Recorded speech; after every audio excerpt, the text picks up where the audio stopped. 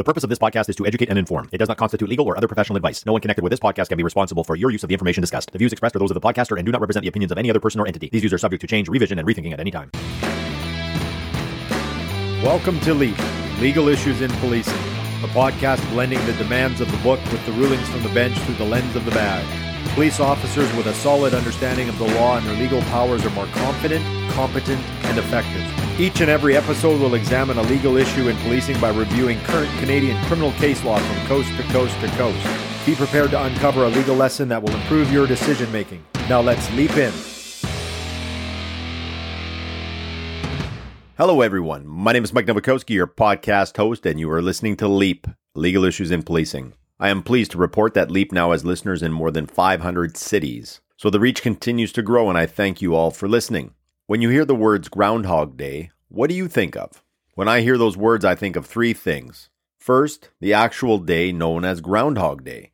According to lore, February 2nd is the day the groundhog wakes up after sleeping through the winter. If it sees its shadow on this day, there will be 6 more weeks of winter, and if it does not see its shadow, spring will start early. Throw away the snow shovels! Put on a smile! Willie says it'll be an early spring by a country mile! Now return to your homes with a sense of great joy. Bring out the bicycles and springtime toys. Wyerton Willie says, you've all been so kind. God bless you all. We'll see you next time. Some of Canada's well-known groundhogs include Ontario's Wyerton Willie, Manitoba Merv, Alberta's Balzac Billy, and BC's Okanagan Okie. A groundhog is also known as a woodchuck, land beaver, or whistle pig, stemming from its habit of making a high-pitched whistling sound, usually as a warning to other groundhogs when they feel threatened.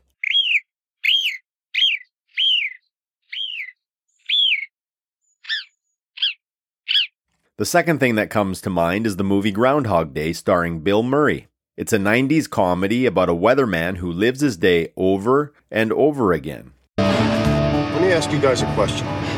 Shoot. What if there were no tomorrow? No tomorrow. That would mean there would be no consequences. There would be no hangovers. We could do whatever we wanted. That's true.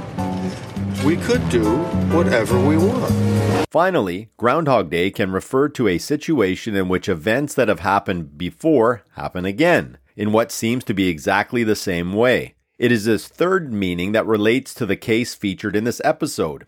It involves the formation by an officer of reasonable grounds, followed by an arrest, a search incidental to that arrest, and the discovery of drugs. Since the search in this example is warrantless, the onus generally placed on an accused to prove their charter right has been infringed flips the crown to prove there was no infringement. Whenever the police conduct a warrantless search, the onus is on the crown to demonstrate its reasonableness. As part of this onus, when the police rely on the common law power of search incident to arrest, the Crown must establish the arrest was lawful. And of course, if the arrest power arises from Section 495 of the Criminal Code, one such element to prove is that the officer had the requisite reasonable grounds for belief. This requires a subjective belief. The officer, him or herself, must believe, and this belief must be objectively reasonable. So although the Crown has the onus and burden of proof to demonstrate the lawfulness of the arrest, it is through the testimony of the arresting officer, or the directing officer if an arrest is made on behalf of another, to establish the facts supporting the arrest. When these types of cases go to trial, the defense often attacks the lawfulness of the arrest in cross-examination. The defense lawyer tries their best to undermine the officer's grounds for arrest and the reasonableness of the search, all in an effort to convince the judge that the evidence, the drugs, ought to be excluded. This is a predictable pattern for which you can prepare. If you know a challenge to your arrest is coming, you can pre-plan your testimony based on legal principles. Part of that planning process includes making good notes, writing a well-thought-out report, and preparing for your courtroom performance. You are a professional. Be proficient, practiced, and polished. This pattern, arrest, search, and charter challenge, happens again and again on Canadian streets and is litigated in courtrooms across this country. It's a loop that keeps replaying itself. Wash, rinse, Repeat. After all, what do you call a drug case without a charter argument? The answer? A guilty plea. The issue in this type of case is often not whether an accused possessed the drugs that was found by the police, but whether the evidence sought to be adduced by the Crown is admissible at trial. Knowing this predictable pattern of litigation provides you with the opportunity to prepare for your courtroom presentation. If you know the test is coming, why not know the answers to it in advance? There are no secrets here, no aha moment. As Yogi Berra once said, it's deja vu all over again. The formula for a lawful arrest and a reasonable search incident to that arrest is well established. Although judicial opinions appear sometimes to be written for litigants, lawyers, and law professors, there is much to be mined by law enforcement from these courtroom pronouncements. The more difficult challenge will be for you to apply the formula, the rules derived from the case law, to the real world, the front line, where the rubber hits the road. So how do you do that? You need to know and understand the law so you can present your evidence. Provide your testimony in a manner that meets the requirements of the law. Speak to the law when you testify. If you know the reasonable grounds standard requires a subjective belief, say so. Tell the judge you believed you had the necessary grounds. Say it. I believed. If a court is not satisfied you believed it in your own mind, whether or not the objective grounds existed is irrelevant to the lawfulness of your arrest. Then, once your subjective belief is established, lay out your grounds for your belief. These are the factors, the information you have, and the observations you made viewed through the lens of your training and experience. The court won't know what you knew, what you saw, heard, or smelled, or what type of training or experiences you have had unless you tell it.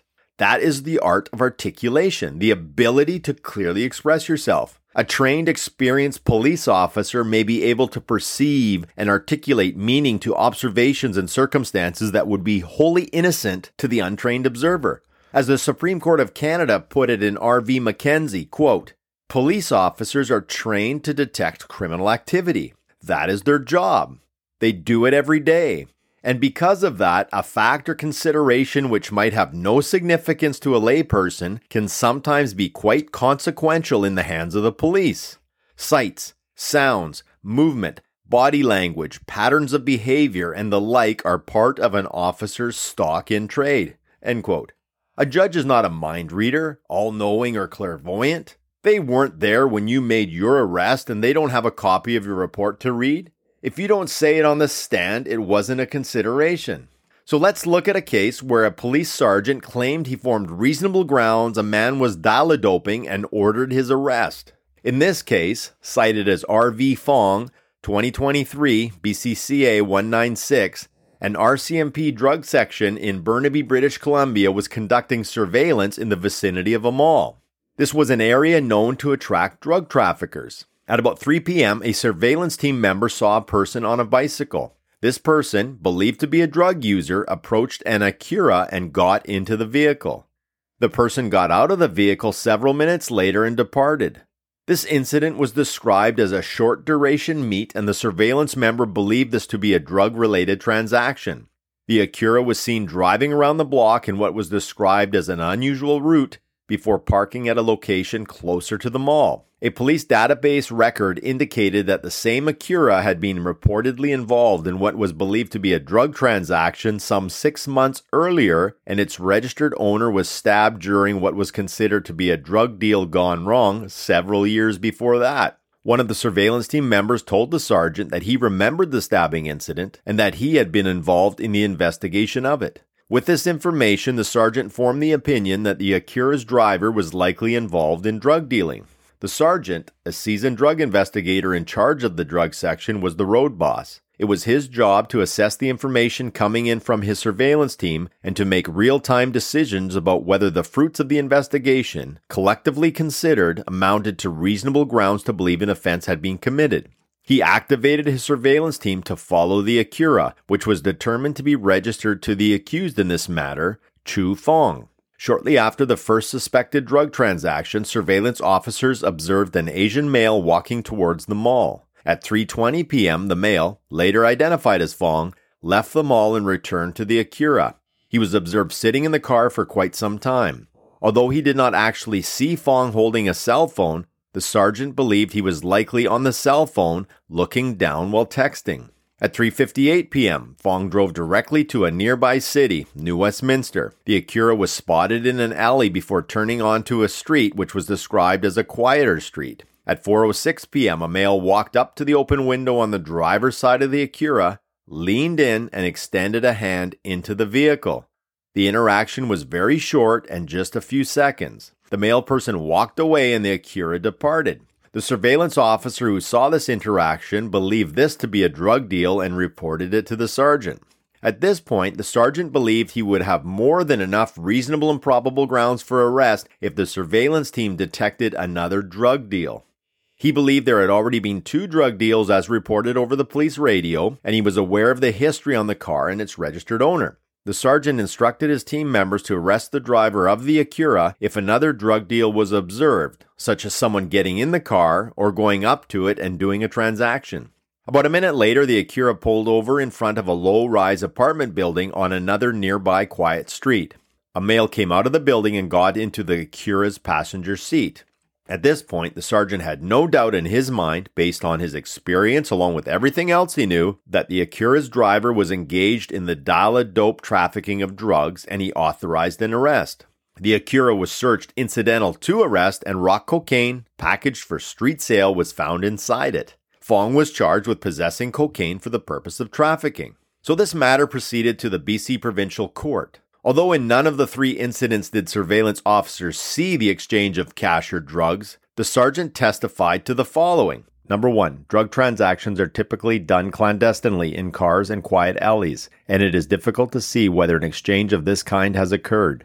Number 2, as a rule of thumb, he will generally wait until a third transaction believed to be drug-related occurs before authorizing an arrest. He said this was absolutely not a hard and fast rule, and the timing of an arrest will depend on such things as the history of the vehicle under surveillance, by which he meant the connection of the vehicle to the drug trade, and the nature of the observations made by surveillance officers. In cross-examination, the sergeant testified that the 3 short-duration transaction rule is not a police rule or regulation, but a practice he follows because the Crown is generally satisfied after 3 decent observed short-duration meets that this fits the criteria for reasonable and probable grounds with some other criteria involved. Number 3. The arrest will generally be attempted while the third drug user is in the car because it is safer to conduct an arrest while the occupants of the vehicle are distracted by the transaction they are engaged in. Number 4, Fong's arrest occurred in the middle of the third incident. And number 5, both the relatively recent and the more dated information connecting the Acura to the drug trade formed part of the totality of the information the sergeant considered in concluding he had reasonable grounds to make the arrest. He agreed, however, that the more dated nature of the violent incident made this information somewhat less important.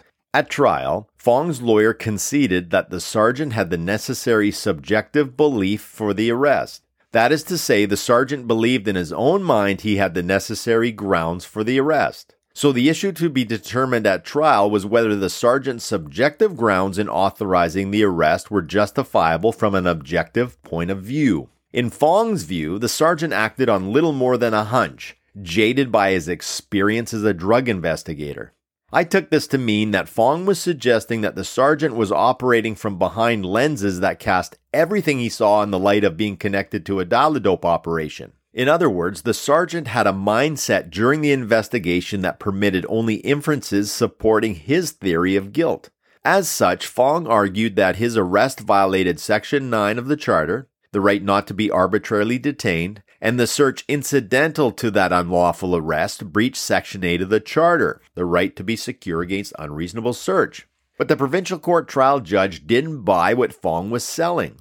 The judge concluded that the sergeant had the necessary grounds to justify the arrest. The sergeant was not out in search of a drug transaction. Rather than demonstrating the actions of a jaded police officer who had already reached a conclusion, the sergeant was careful before authorizing surveillance and ensured that it was for an extended period. The trial judge found the sergeant acted on information he had received in interpreting those events through the lens of his own extensive experience while considering the totality of the circumstances. The sergeant's subjective grounds for effecting Fong's arrest were justifiable from an objective perspective. The arrest was lawful, and the search that followed reasonable as an incident to that lawful arrest. No Section 8 or 9 charter breaches occurred.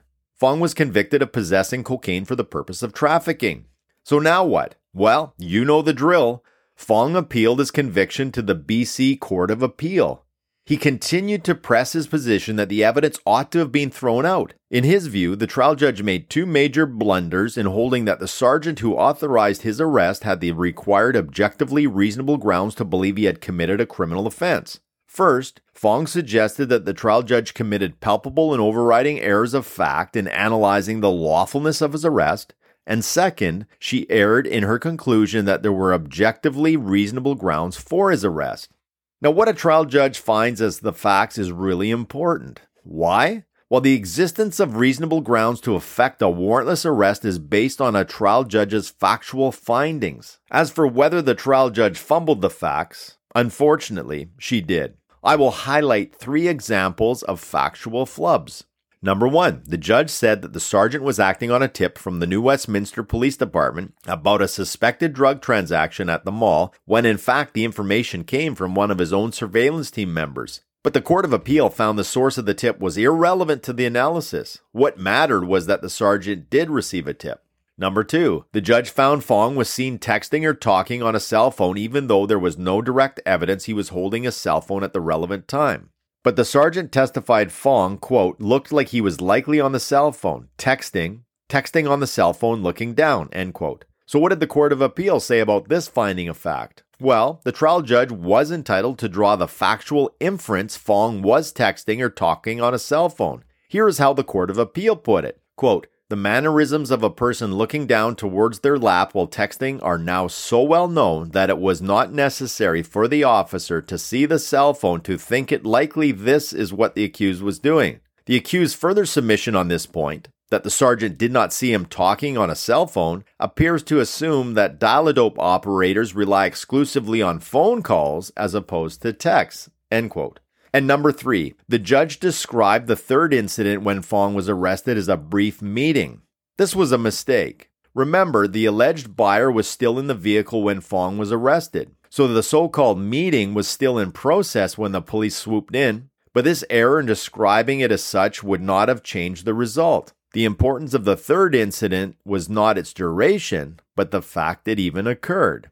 Now you can read the decision for yourself. A link will be found in the episode notes to see the other facts the trial judge bungled, but suffice to say none of the errors alleged were tainted to such a degree that they met the legal standard of palpable and overriding error such that the Court of Appeal would interfere with them. Now, once the facts are set, the next step in the reasonable grounds for arrest analysis is whether those facts as found constitute reasonable grounds. And here's how the Court of Appeal described the well-established legal framework for a lawful warrantless arrest under Section 495 of the Criminal Code. Quote, a warrantless arrest requires both subjective and objective grounds. The officer making the decision to arrest must subjectively have reasonable probable grounds for the arrest. In addition, those grounds must be justifiable from an objective point of view.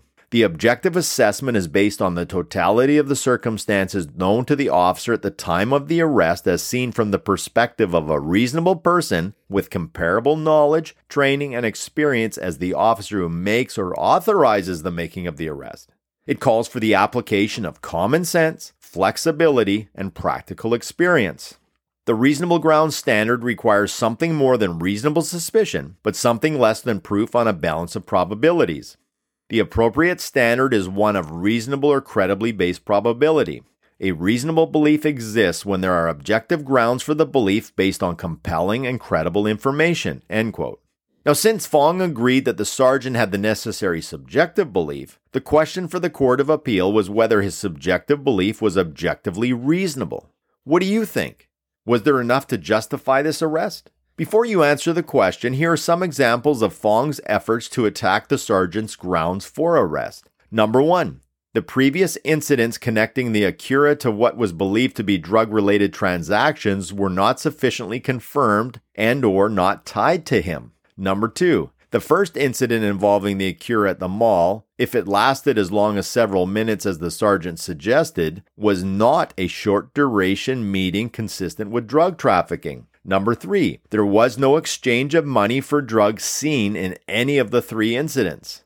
Number 4, as for the third incident when Fong was arrested, it was innocuous because other factual inferences could be drawn from it, including that Fong was simply picking up a friend. And number 5, if there was only 1 or even 2 short-duration meetings between the Acura's driver and other people, this falls short of the rule of thumb the sergeant typically followed before making an arrest. Why would Fong want a judge to isolate and examine each factor offered to support an officer's reasonable grounds? The answer is simple: to diminish each factor's probative value or importance to the overall picture. So what do you think now?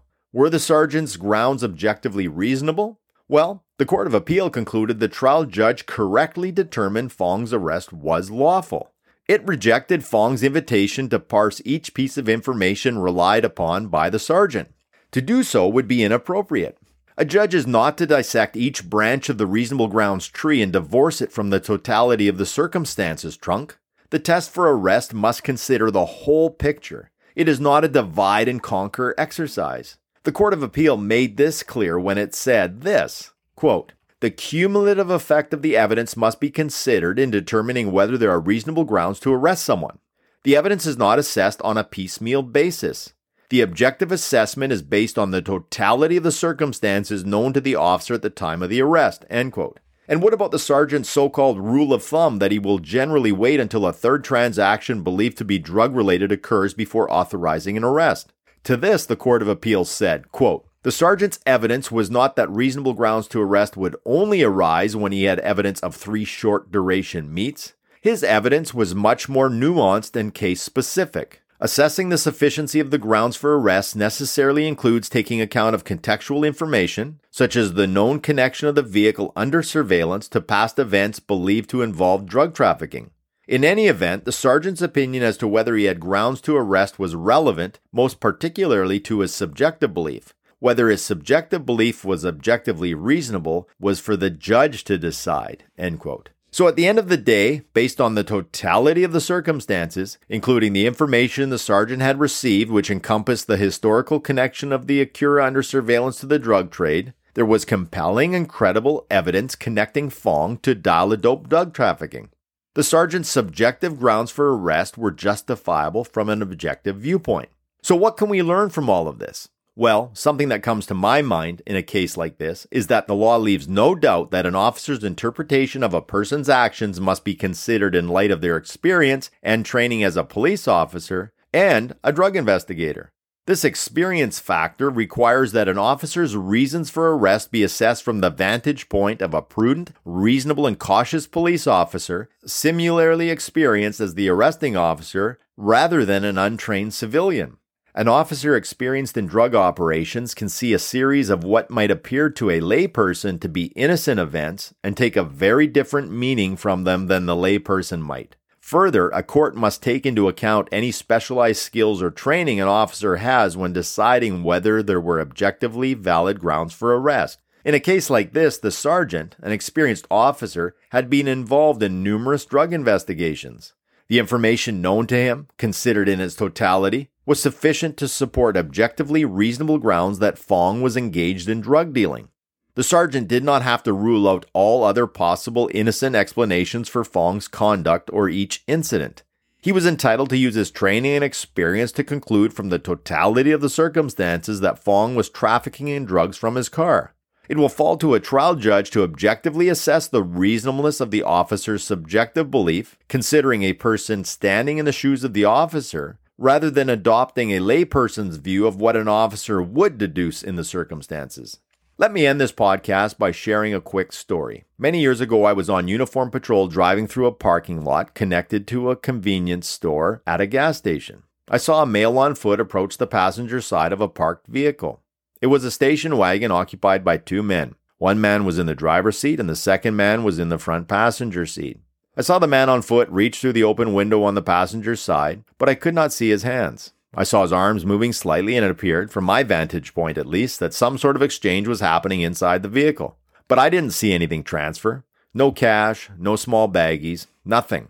I just couldn't see his hands because they were below the bottom of the window frame. After a matter of seconds, the man on foot removed his hands from the open window and walked away. At this point, I could see the passenger's face and I recognized him. I had arrested this very same man a few weeks earlier for PPT.